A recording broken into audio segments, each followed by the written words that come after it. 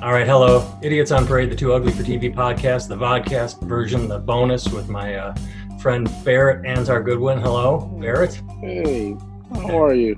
Merry Christmas to you. We are recording on Christmas. Indeed we are. Merry Christmas to you too, sir. Thank you. Anyone tuning in for the first time, Barrett Anzar Goodwin is a musician in Philadelphia.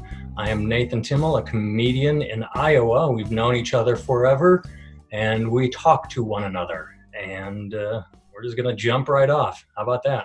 Yes, indeed. So last week on the last episode, if anybody didn't listen to it, we had what the kids call a Christian on, a friend of mine who is a follower of Jesus, follower of Christ. I thought it was fascinating. I really loved listening to him. Mm-hmm. And I wanted to interrupt him at one point. I know I interrupted him several times, but at the end, I don't want to say it was getting too long, not like he was getting too long, just the whole thing is like, I don't want to go down another path and another. Plus, I think it would have distracted from his story. And but he said something toward the end, if you remember. He said he was taking a shower, and he said he has suffered from clinical depression his whole life. And he was taking a shower, and a voice spoke to him. He felt a power that said, today, you will be the best thing to happen to someone. And he said that changed him very profoundly. Like, he felt, well, I don't want to put words in his mouth. He just said a voice spoke to him, and he said it changed him. And that's where I wanted to interrupt him. But let me ask you, Barrett, has anything ever like that happened to you? Has that ever happened to you? Anything even close to that?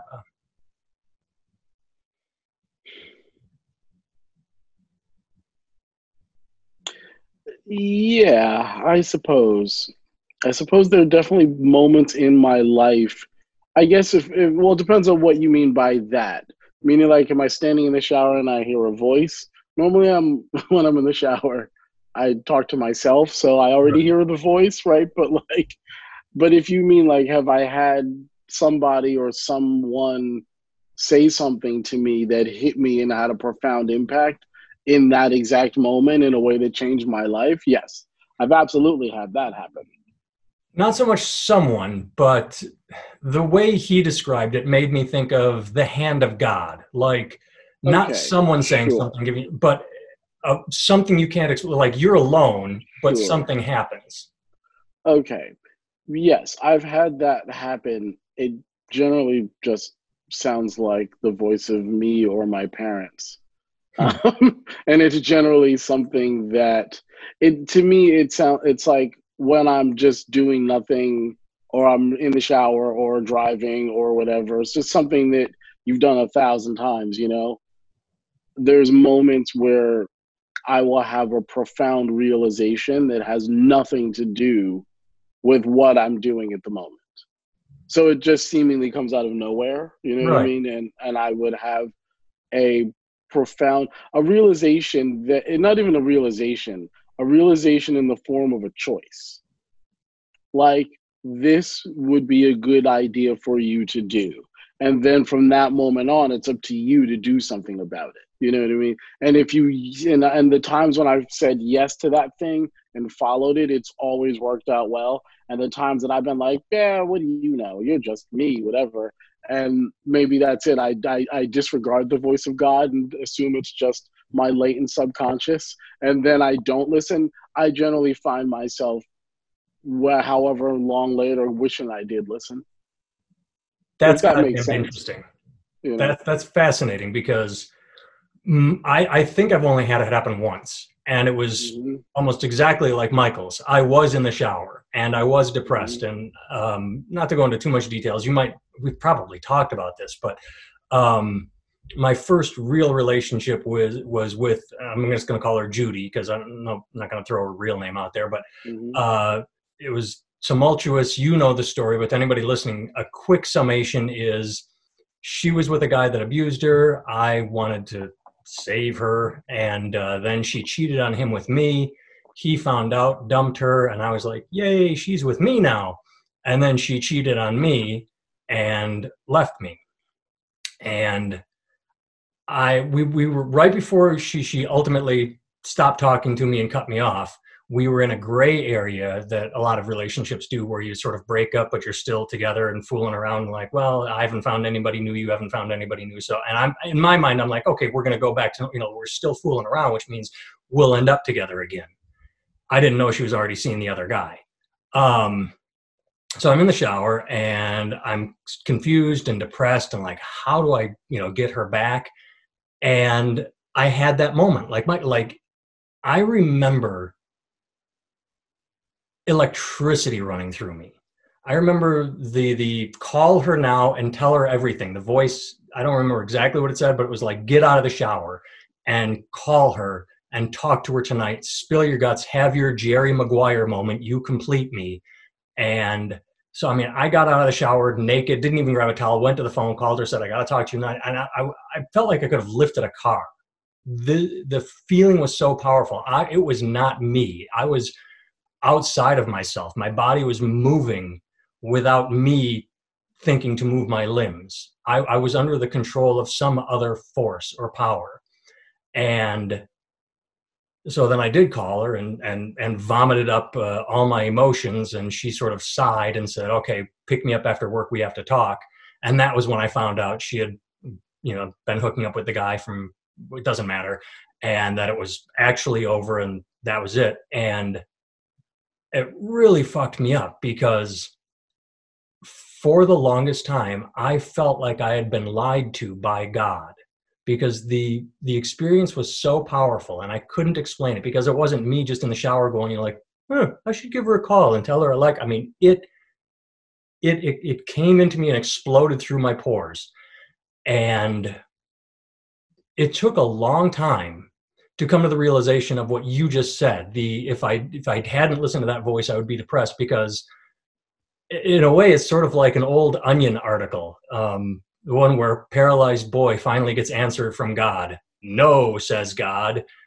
It always made me laugh because what I finally realized is that I had to get that out of my system because looking back, I have no regrets. And I remember you and I talking years ago when social media was coming into play about people that were looking up their old high school boyfriends and girlfriends or old college and trying to hook up with them and getting divorces and then realizing they weren't the same people.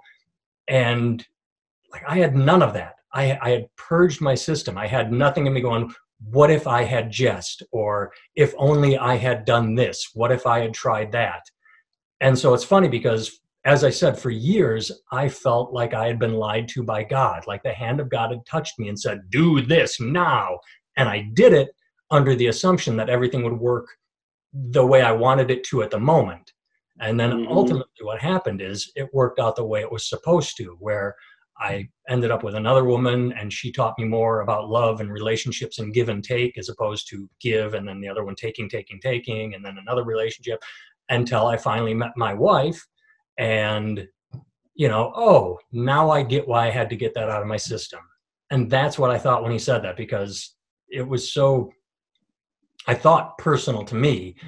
And then I realized everybody has these moments, or hopefully everybody does. And it's just a matter of whether or not you pay attention to them and listen to them.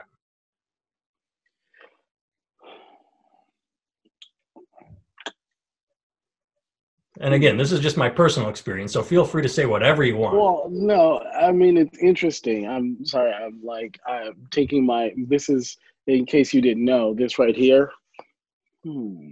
This is my thinking posture. It's funny because for a second you smiled and I'm like, okay, here it comes. Now he's going to shit all over. And that's fine. You can, because I realize it's a silly story, but no, it meant something to me. It's an interesting query because I wonder. All right, there's a guy named Brian Dispenza, right?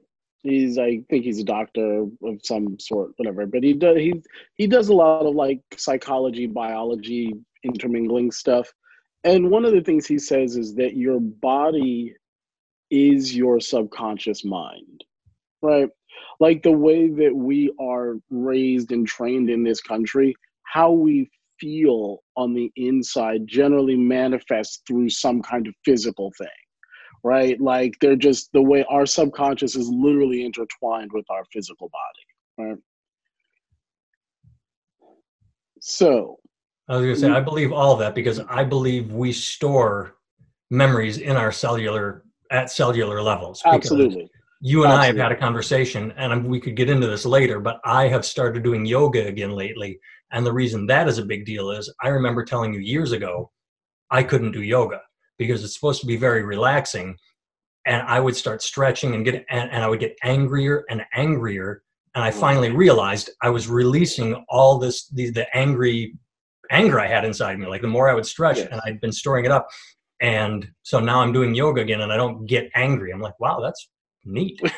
I'm not releasing all my anger through yoga. But I would get so angry. I'm like, I can't do this. It's Anyway, like when so I people do say, believe in cellular memory. I do believe we store memories inside us. Continue. well, we do that, and then so my question is this. I wonder what the message is, right? Because the message is probably an intense feeling of some sort. Like you said, you felt electrified, you felt strong, you felt like you could lift a car, all this stuff, right? So I wonder if the message, when it comes through in that sense and we interpret it. And however we interpret it is what our actions dictate, right? Or does it come through and is the message actually really clear? Go call her right now and do this. Or is the message a feeling of something and then we interpret the message to be go call her right now? Do you know what I mean? Does that make sense? It does. I'm not sure that I'm asking the question properly, but I wonder. Well, maybe I didn't explain it properly, but like Michael, I heard a voice. I mean, Yeah. it was, Okay, like so you that's said, good. it was me talking to Right. myself, but I'm showering and all of a sudden it's like, call her now, do it. And, like suddenly I'm the Hulk, like I'm growing and like Right. marching out of the shower and picking up the phone and like, if you we should work this out. Like I think I'm being I think I'm being Shakespearean and elegant, and I'm just vomiting up bullshit. Probably, like it. That's what it sounded like to her. In my mind, I was probably I thought I was doing prose, Right. and what she was hearing was what I just did right there. Yeah, that's funny. I mean, I wonder. Every time you say that, I think of the song "Runaway." I want. Well, it's interesting. I'm really trying to think if there've ever been moments when I've gotten a voice that was really clear and actually listened. I think I get them and I don't listen a lot. I do listen, but I don't. And so I guess that's my question to you. When you felt like you trusted the voice and it betrayed you, what did that do for your future? Like, did you stop?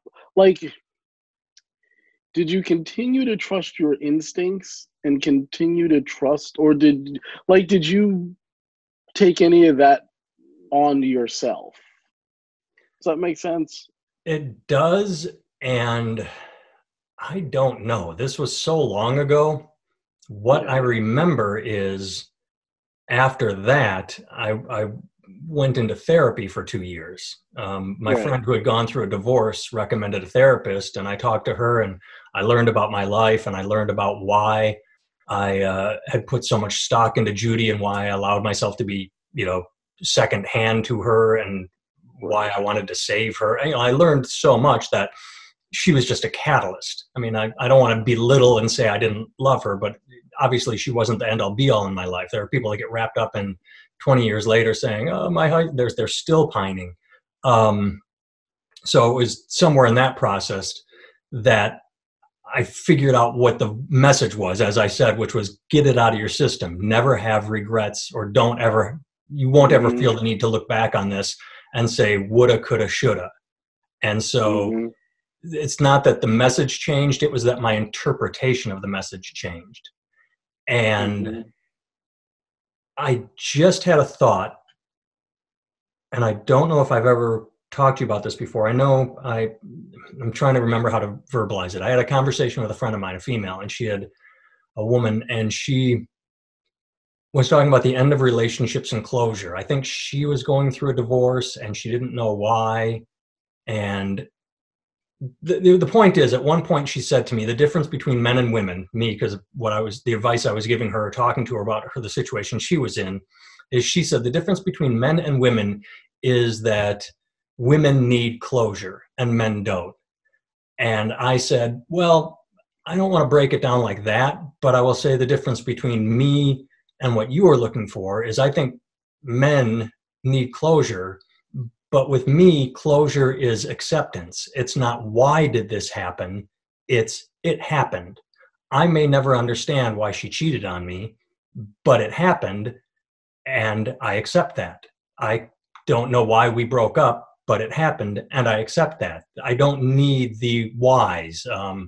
I did something she didn't like, therefore she did this. The butterflies went away in the relationship, so found someone new to replace the butterflies that feel, you know, and I don't know where I was going with this, but that's the idea of the interpretation is closure means something different to everyone.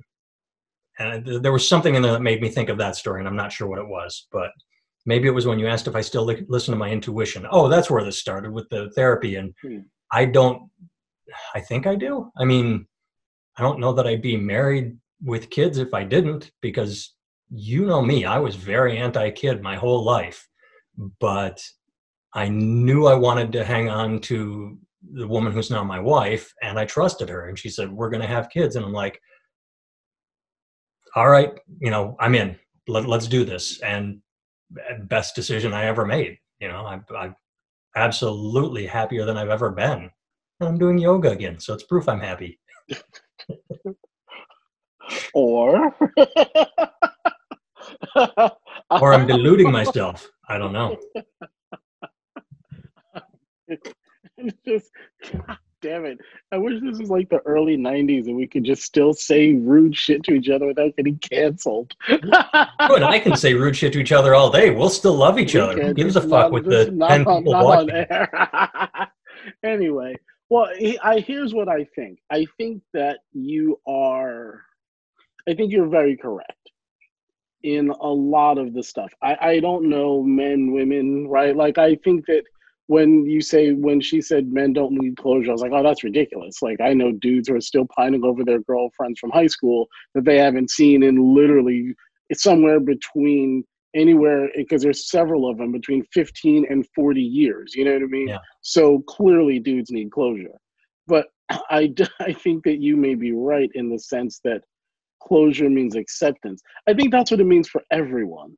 I guess we may just all get it in different ways, or maybe not. Like, maybe it's not a male female thing. It's just a personal thing, right? Some people need to say it, and you just needed to get it out of your system, to release it into the air somehow. Some people need to write it in a letter form and light it on fire and watch it float away. And other people need to say it to the person's face. Do you know what I mean? Yeah. And see the person not give a shit, right? See the person go, sorry, but I'm going off with so-and-so. You know what I mean?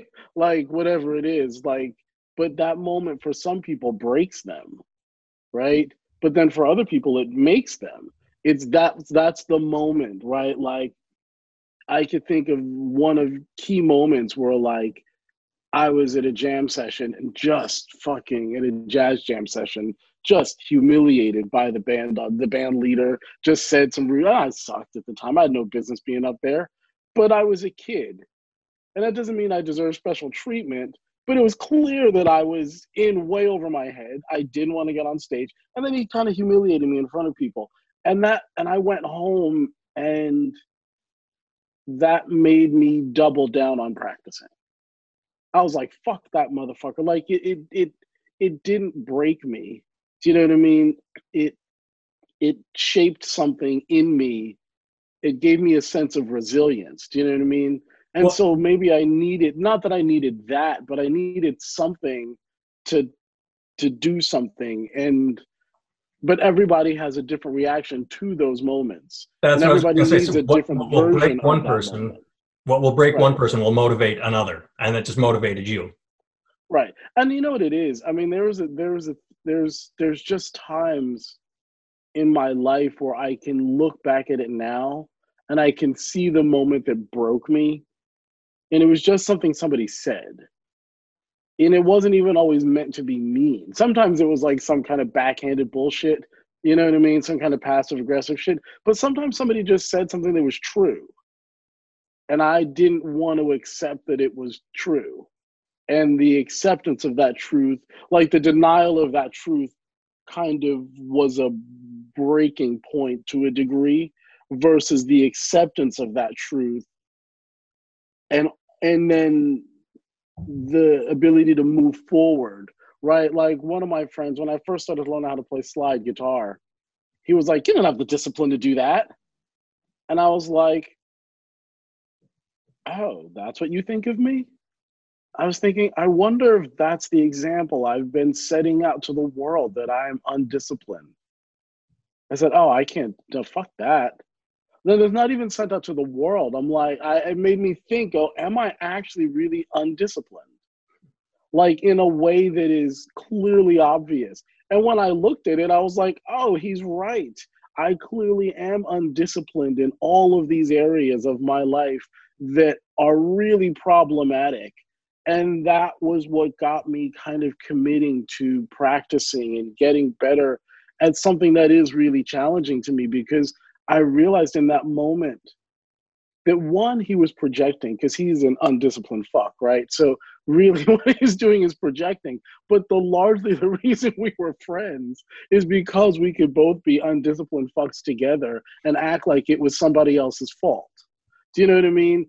And when he said that, it was kind of like when you quit smoking, your friends go, oh, well, nobody likes a quitter. Oh, what are you going to quit smoking? Because they're like, they know that they don't necessarily have the discipline to do it at that moment. Do you know what I mean? So they shit on you, right? Anyway, looks like you're about to say something. Well, you made me think of two things. One is, you and I have had this discussion a million times, that it's very rare that someone can say something to us that is more damaging than we've said to ourselves in our head. Right.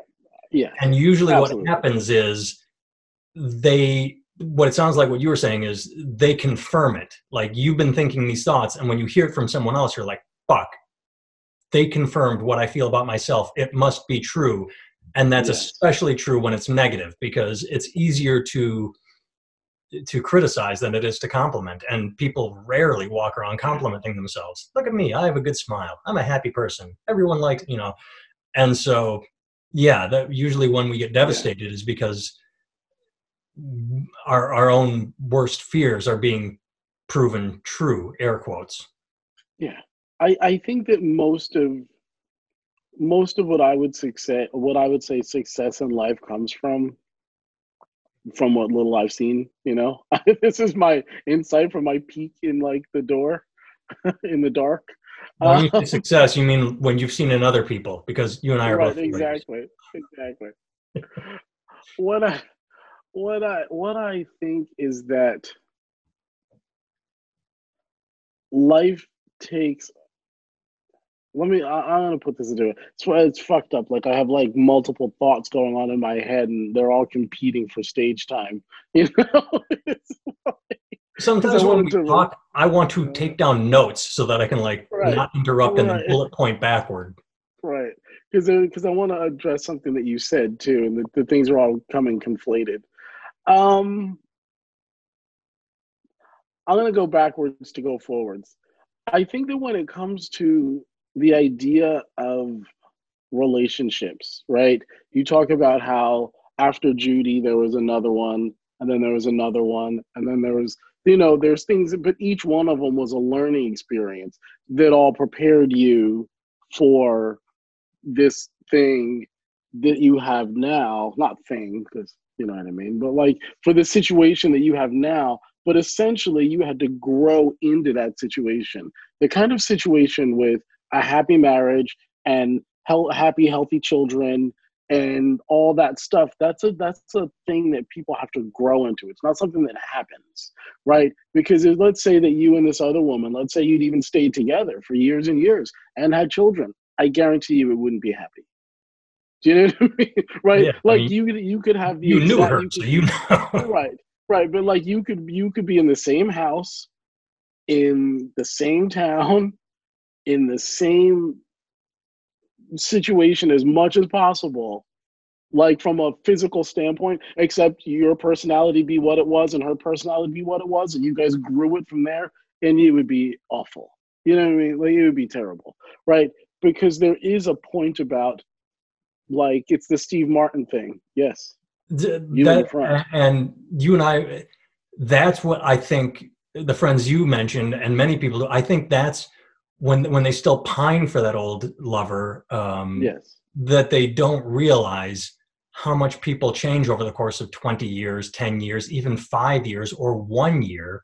And so what they are pining for is either a false nostalgia or an invented present where they think everything would be different or would be good. And I don't think they understand how, I'm going to use the word delusional, that is, because they've Hmm. invented a personality on their old lover and put it into the present or thought it would Yes. work. And that's why pining and nostalgia is never a good thing.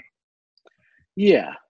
Yeah. I had that realization, and I think that's one of the things that happens, right? Like when I was in high school, I had a girlfriend, and we were like, I loved her, and then we broke up in ways that were like, because her parents weren't into it, and it Was wasn't this the us. one I knew of, the one that really, when we met, Yeah, there was that yeah, crushed you? Okay, yeah. yeah, and it kind of fucked me up because like, and then some like fucked up things that happened that were just kind of all misunderstanding. It was like a comedy of errors, except it just wasn't funny. Like Yeah. all these like it was Call her very Mary, because Shakespearean. that's not her name. Yeah, there Just you use the go, name Mary. Mary. You Mary, but it was like very Shakespearean, right? Like this person has a message to tell to this person and this person, and just all that it just fell apart, and it was a disaster. And I held on to that relationship for a long time. And then when my mother died, I it was the beginning of seeing that for what it was. But it took a while for it to dissolve. But I went home, and I had to borrow her car because she was by the train station. So I took the train in, and then I borrowed her car to drive to my house, and then came back and dropped it off with her afterwards. And she was a very different person than I had remembered, you know? And then I saw her again like 3 or 4 years later, and she was so different than the person I remembered that it was much easier for me between those two experiences. One, when I was kind of still in the thick of it and going through stuff, and then one a few years later, those two things kind of gave me an insight into like being able to let it go, or at least like start to just loosen my grasp of it, and then find a place for it in my heart where it can live and be like a really pleasant memory when I am like, oh yeah, we really had some good times, but not be something that I grasped after. Do you know what I mean?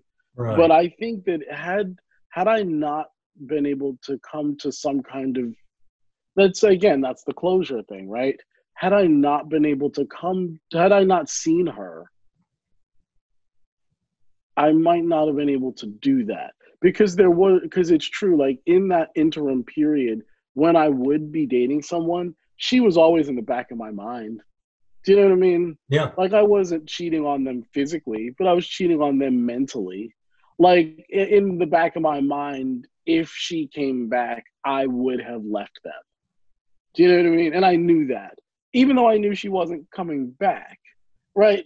Like it's like, but it's like that, like kind of that neurosis, right?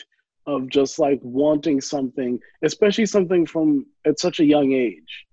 Like it made me feel so not like my normal high school self, right? Like my normal high school self was pretty, well, pretty shitty. You know what I mean? Right. And so like when I met someone who made me feel not like that, like it was so powerful. Like I felt not like that. You know, I felt great. I felt good about myself. I felt like, I don't know, and I don't know that it was her, but it was something, the way we interacted somehow to me brought out the best in me. And I think what I really wanted was for her was to be able to feel like that. And I attributed that feeling to her. And then I found out you can get it from all over the place. I'm, Well, let I'm, me I'm kidding. let me because similar, very similar with me, and let me bounce this off you. I know with what I discovered in therapy. I'm not going to go into details here, but my childhood and my parents' marriage and the constant moving and losing friends all the time, not because they didn't like me, just because I learned, oh, if you meet friends and make friends, then your family moves, and so you lose those friends. Right. Going through that constantly, I internalized, and I could never verbalize this because you never verbalize your emotions. I verbalized, I am unlovable. No one will ever love me. And those are not exclusive to me. Teenagers feel like that 24/7. And then I carried it with me into my 20s. And then when I met Judy, she needed me or liked me enough to use me because of her abusive relationship, and is like, okay, this guy treats me nice. And I interpreted that as, holy shit, like I can be accepted. Someone will like me. And so I went all in. And going back to what we said earlier, when she went, okay, now I'm done with you, it devastated me because it took me, like, again, it was a lie. The whole call her now, but it was the lie was someone could like me, and it took me straight back to all my old issues of no one will ever love you, you are unlovable. And that's sort of about what I heard you hinting at, maybe because of the Yeah. shitty high school you, and then you found this girl, and it's like, wow, life can be good, and then you hold on to that for too long. Am I off base? Am I using words that are too No, I mean, powerful? no, you're, I mean, I would say that like the problem, I won't say the problem that we all have, but the problem that I'm finding is that what happens when they, that saying, you give me a boy from 0 to 8 and I'll make you a man, or some shit like that. I'll show you the man. There's some saying like that, right? Um, I feel like there's real powerful things that happen to me between 5 and 8 that told me that my value was secondary to other people's value. And the problem is, is that these things got imprinted in my brain at an age in which I had no critical thinking skills. And to prove it, I would have believed in Santa Claus or the Easter Bunny.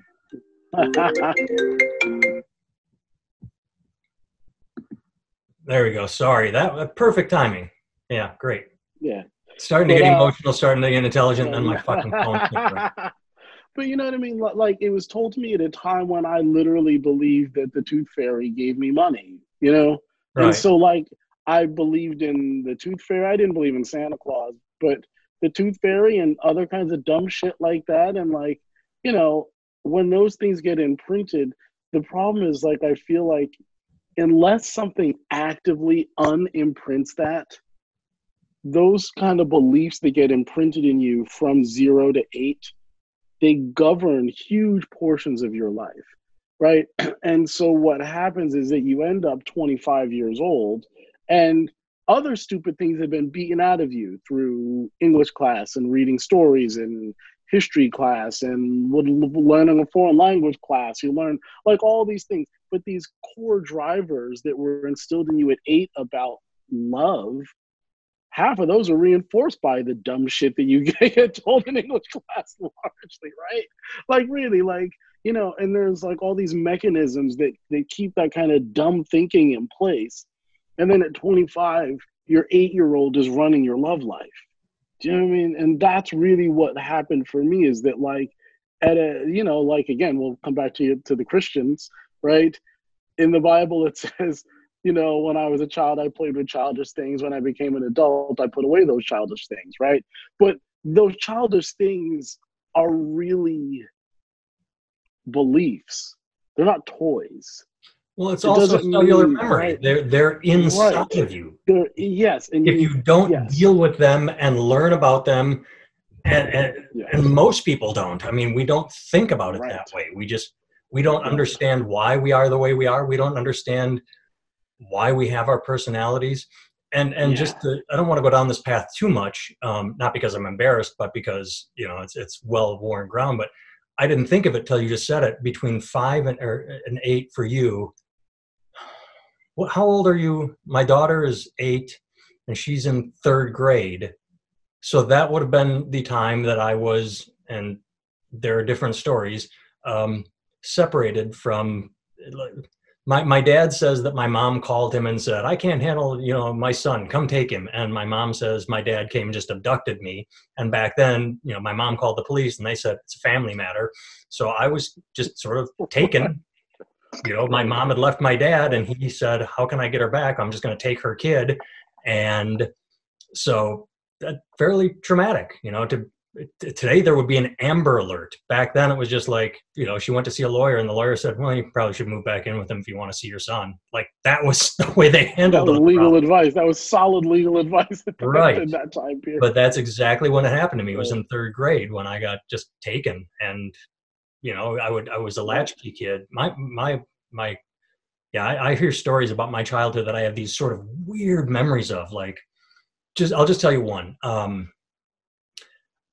I didn't know this was true. I had this weird memory of being on a bus and being afraid and holding a blanket, and like just sort of watching for my grandmother. And that's all I remembered. Well, it turns out that when my dad would work on weekends, what he would do was put me on a Greyhound bus, or a Badger bus because it was Wisconsin, on a 1 hour trip from Milwaukee to his mom's house in Oconomowoc. I'm an 8-year-old kid, just being put on a bus by himself, like, okay, get off when you get to this stop. And that, like, I didn't know that memory was true of me just being on a bus around. And there's a joke that says, "Why fly on a plane and watch a horror movie when you can go Greyhound and live a horror movie?" Because anybody that's ever ridden a bus knows that's the worst of the worst. People, jerking off, fighting. If you can fly, you will fly. And God knows what that did to me. So later, when whoever it was told me, "No, that's true, that actually happened to you," it sort of blew my mind. Like, oh, I thought I was having this weird, visual. Like, do I remember that? I don't know. But so yeah, Mhm. the shit that happens to you as a child, you carry it with you for a long time. Yeah. And in certain ways, like, I get why we like to protect our children's innocence. Like, people want to protect the innocence of children. Because I was thinking, as you were saying that, I was thinking, it's funny. It really all just depends on how you grow up, right? Because there's times when I'm in the city and I see 6-year-olds and like little kids by themselves roaming free and doing stuff, going to the store, buying things, and I'm like, you're 5. Like, how do you do that? And it It's used to be amazing to me. me, right? When I And you're lived in one the of inner those city, I would kids, just go right? to the store by myself, or I would get on a bus Right, and go to the mall. I'm thinking, like, that right, would have been when I was 10. And I look at my right. daughter being 2 years from town. I don't like her walking 2 blocks away. I let her do it because I'm not insane. But, like, But if you could stop it, you would drive her the 2 blocks. yeah, Like if I like if you was still insane, lived I in would drive her LA, two if blocks. you Yeah, still here if I you am. lived in LA, you could still do it. Right? And the hashtag Steve Martin. Um, Oh, you were going. Yeah, that's when I interrupted. You were talking about Steve Martin. You had said, like, Steve Martin. oh, Sorry. that's so funny. Yes, he comes up many times. Like, LA Story. It's a good fucking movie, man. I Very dig good that movie. movie. I should dig that up. Um, he said when he gives advice to people, he always says, when some comedian says, "Hey, how can I make it in the business?" They always want to hear, "Well, you do this to get an agent, this, all this stuff." And his advice is, be so good they can't ignore you, right? Except they can ignore you, which Right, they can and will. right, But anyway. right. But what's interesting is that, like, we take that advice from a career standpoint, right? How do you create something that is rare and valuable, right? Like, that's what it really takes. It has to be rare, but it also has to be valuable. It can't be rare and useless, right? Like you can look at a guy like Chappelle, and he's rare these days. He's rare, but the way he delivers content and the content is kind of valuable, right? There's a certain position he has because he's rare and valuable, right? And he's an extreme example, but you could take people like Derek Trucks who plays slide guitar. There's tons and tons of people that we look at as like these icons, right?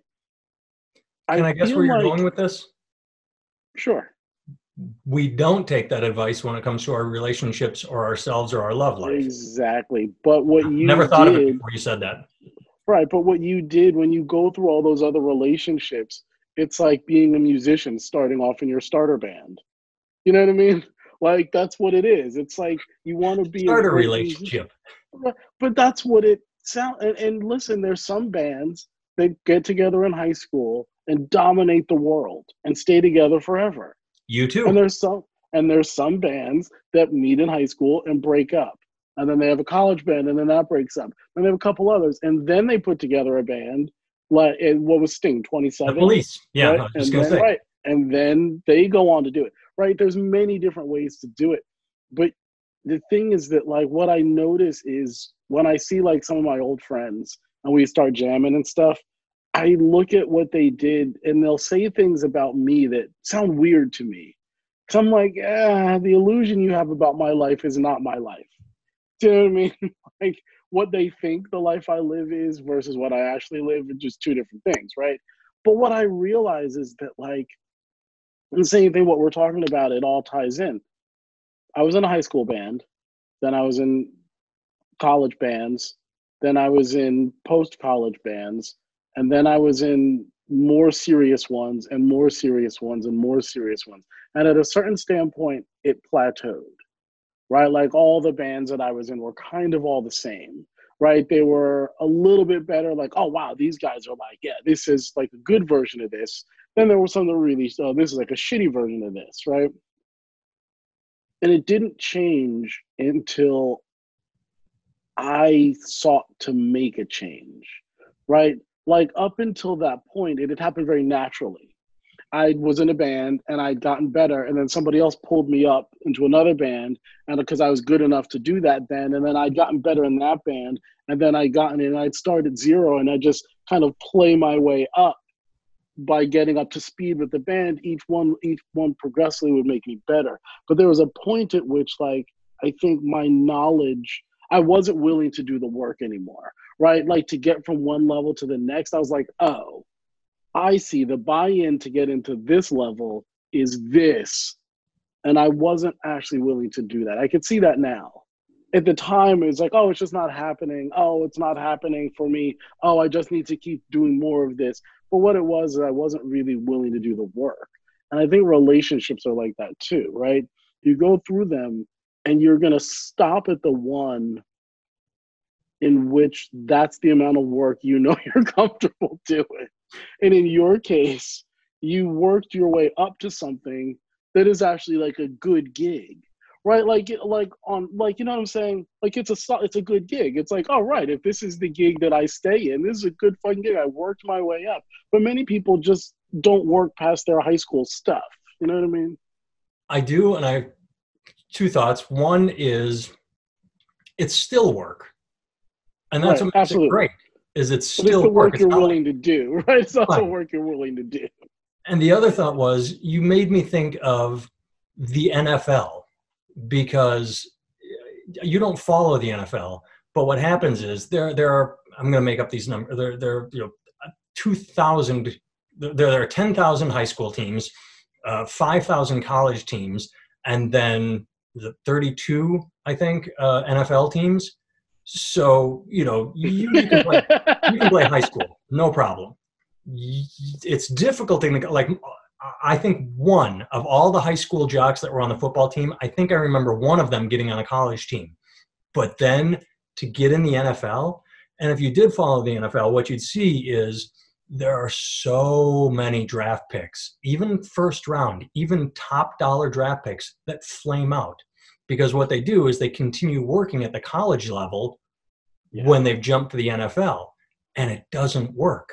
it's It doesn't work. still Yeah. effort required, which is the marriage thing. Like my marriage is still work. It's not a slog. Yeah. I don't dislike it, but it's an uneven road, and you have to work to keep it on the straight and narrow as much as possible. And Yeah. so, an example everyone hates Tom Brady because he's so successful. I think people forget his beginnings, that he was the 6th round draft pick, that he was a backup quarterback, that he had to fight to be a starter. And then he still works to this day. You never hear him slacking off. That's why he has 6 Super Bowl rings. That's why he's been in the playoffs. But it is work. When you hit that level, it doesn't mean you stop. It means that's when you work harder, and that's marriage, that's a Yeah. relationship. And I agree with you 100%. I think that was brilliant.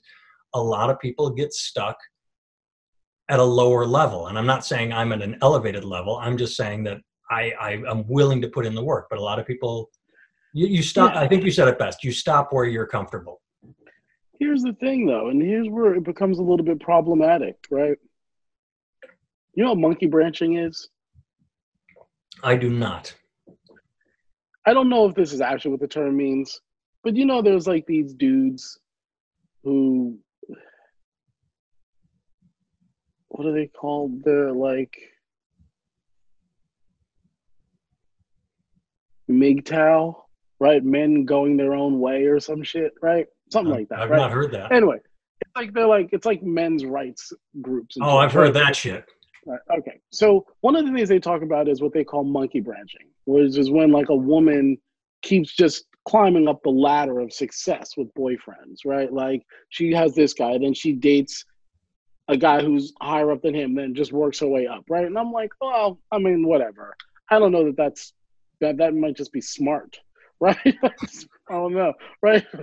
but um but it's the same thing that side men do, or works not side men, right? Like working musician, hired gun types. That's what we do, right? One gig leads to another gig, leads to another gig, leads to another gig, leads to another gig, until we get to one where we feel like, okay, this is the one I was looking for, right? But Dominic Miller didn't pick up a guitar and become Sting's guitarist. Like exactly, right. Sting He had to worked hear his about way him. up, Sting had to get recommendations. Sting had to see right? him, had to look at his CV and say, oh, you played in this band, this band, and this band. And yeah. And he had to and that's the thing, right? Like maybe we look at monkey branching the wrong way, right? Because and maybe it's just the term, right? Like, because maybe what it really is if you have a commitment to excellence and you are consistently making yourself better, stronger, faster, better, whatever it is for you, whatever that means in your life, not in some obsessive way, but just in I'm going to continue to challenge myself and continue to grow in all the areas in which I think are important to me, right? And if you do that, then at every stage of that, you're going to date someone, theoretically, right? And that person, if they're not on the same growth trajectory as you, it makes perfect sense that you leave them. Just like it makes perfect sense that you leave the band, right? Like if you're in a band and and everybody's good, they start at the same level, then you're studying and practicing and learning harder stuff and challenging yourself, and you keep getting better while everyone else in the band isn't. What do you do at that point? Right? Like, is it wrong of you to then be up into a band that is growing with you? Like, is that wrong of you? But I guess the question that I would say is, if we could look at relationships in a way that was like, it's not even like a starter relationship. This is the relationship where you are emotionally at that point. And you continue to grow through lessons you learned in that relationship, arguably. Right? Like it's those trials and tribulations and good things and whatever that gave you the experience to know what you knew to utilize in your next relationship. Right? But I wonder if there's a way for us to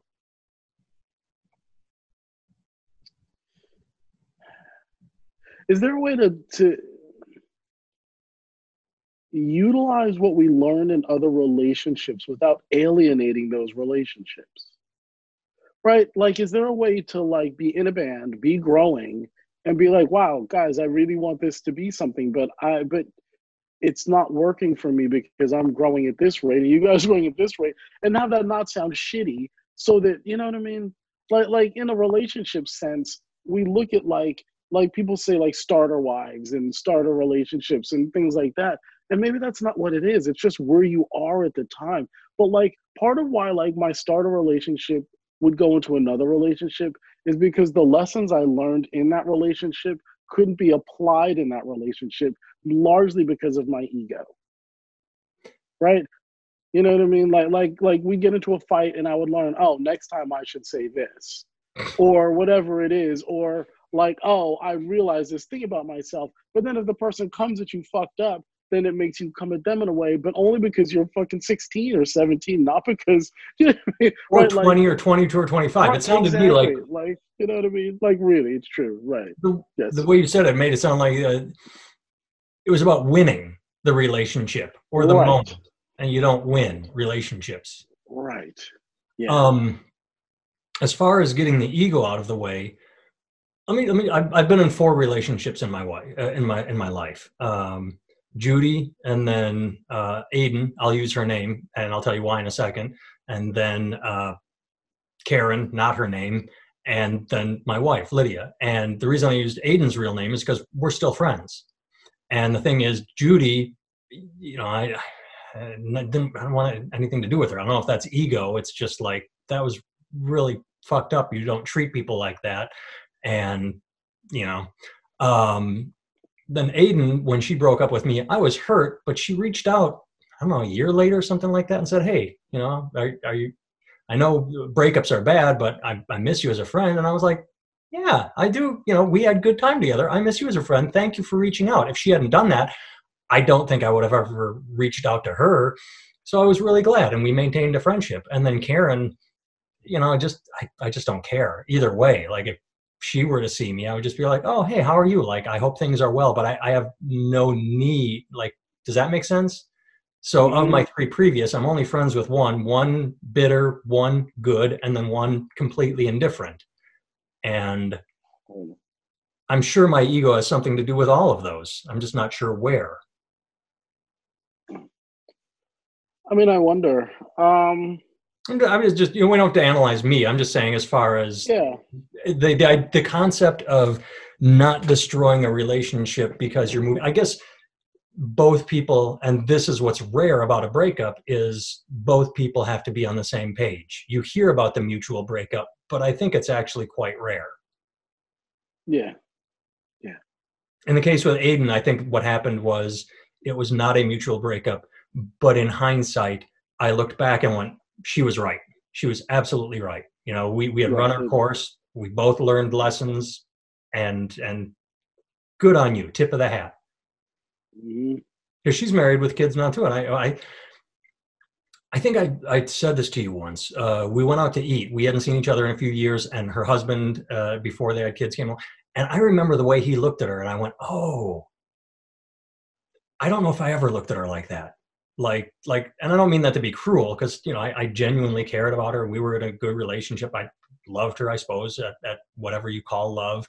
But when he looked at her, I just saw him looking at her at the restaurant, and like, that's why she and I are not together. Or one of the reasons was like, good on her. She found him. Mm-hmm. Yeah.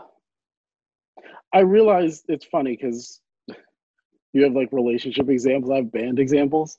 I realize that you've been through some relationships.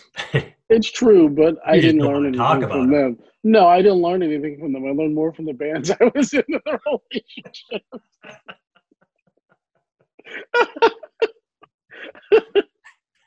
I'm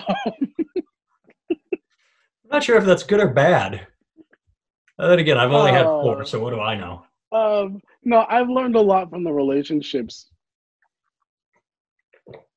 Just not all of it good. And not, isn't it all good if you really examine it? It's just the way you. It is. Yeah. It's just I didn't always learn in a timely fashion.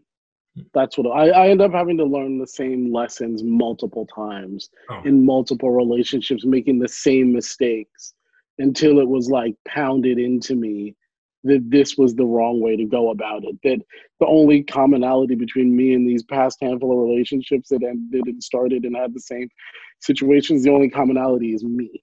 So maybe I'm doing something wrong. And when I started doing something differently than that, then the quality of relationships changed, you know? But that feeling you're talking about is one I had when I was in a band, and I really thought I was in it.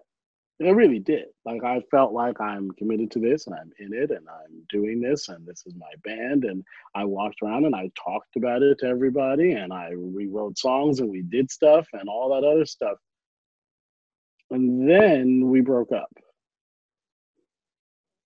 after a couple of years.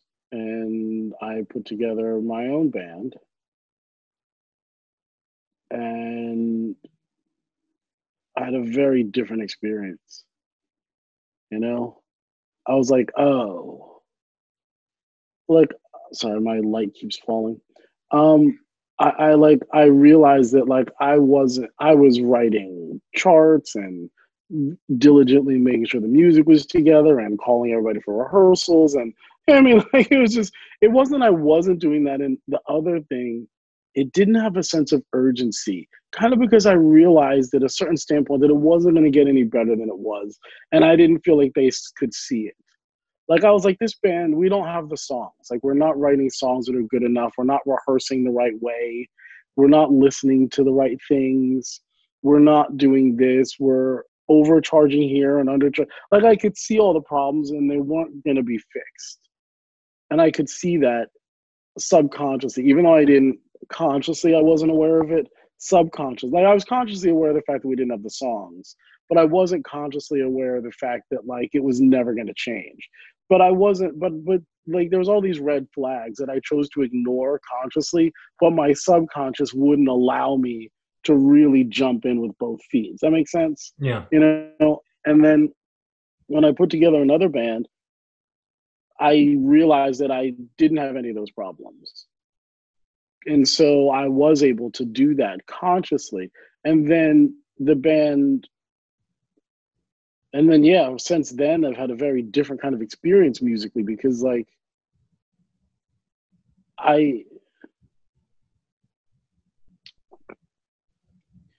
it really is like relationships. Like, you work your way up to the bands that are great, just like you work your way up to the relationships that are great. You know what I mean? Like, you earn them, you know? Right? Good Lord, this light thing is going to drive me crazy. Well, we're at about an hour now, we're there, which is fine because I'm just going to start repeating myself and getting annoyed at this light. But it's interesting, right? Like when you talk about Dominic Miller, he earned the Sting gig. It wasn't given to him. He earned it. Like he did the work necessary to have the buy-in to be in the circle of people who would get considered for a job like that. And that comes back to what we're talking about. That is rare and valuable. You know what I mean? Like, he's a rare and valuable guitar player because of his unique skill set. If for a guy like Sting, that's the guy. That's why he's been his guitar player forever at this point. Yeah. You know what I mean? And Sting's using the background singers, right? He's using the same ones since from the Police days because they have a rare and valuable skill, you know? Peter Gabriel and Tony Levine or Levin. I always hear pronounced different ways. Right. But right. That's like real shit. Once there it goes. All right, let's use that as an excuse. This is as the episode started. This is the hand of God coming down and knocking over your light, saying, "Will you two shut the fuck up with your blah blah blah blah blah? I was in a band. I got dumped. You both fucking losers." That's God yelling at us. God damn it! What do I do to get the tongues out of these motherfuckers? Worst thing right, ever gave them. Good talking to you. Yeah, you too, man. Stay out of trouble as much as you can. Oh, hi, it's Nathan. I'm back at the end of the podcast quickly. I actually chopped off the part where we said goodbye because you're not missing anything. But we forgot to talk about what we do. We talked about our lives, but during the podcast, I kept saying, I'm not going to go into detail. I was talking about my childhood or my relationships. But if you are interested in details, I actually wrote a book about my life. It's called I Was a White Knight Once. You can find it on Amazon or Barnes & Noble. It's on the Nook and the Kindle and paperback. So if you are listening to this, it's It's called I Was a White Knight Once. And if you're watching the video, well, I've got a graphic of the book up right now. Barrett Antar Goodwin is the musical director for the Katie Henry Band. And they have an album out on Spotify, Apple Music, Google Play, wherever you can find music, Pandora. It's called High Road. And she can be found at katiehenrymusic.com. And Barrett can be found at antargoodwin.com. So pick up my book, stream her album, or buy her album. I bet if you go to katiehenrymusic.com, you can order it and she will autograph it and send it to you. And you could ask for Barrett to autograph it too. So there you go. Those are the plugs we forgot to do at the end of the podcast.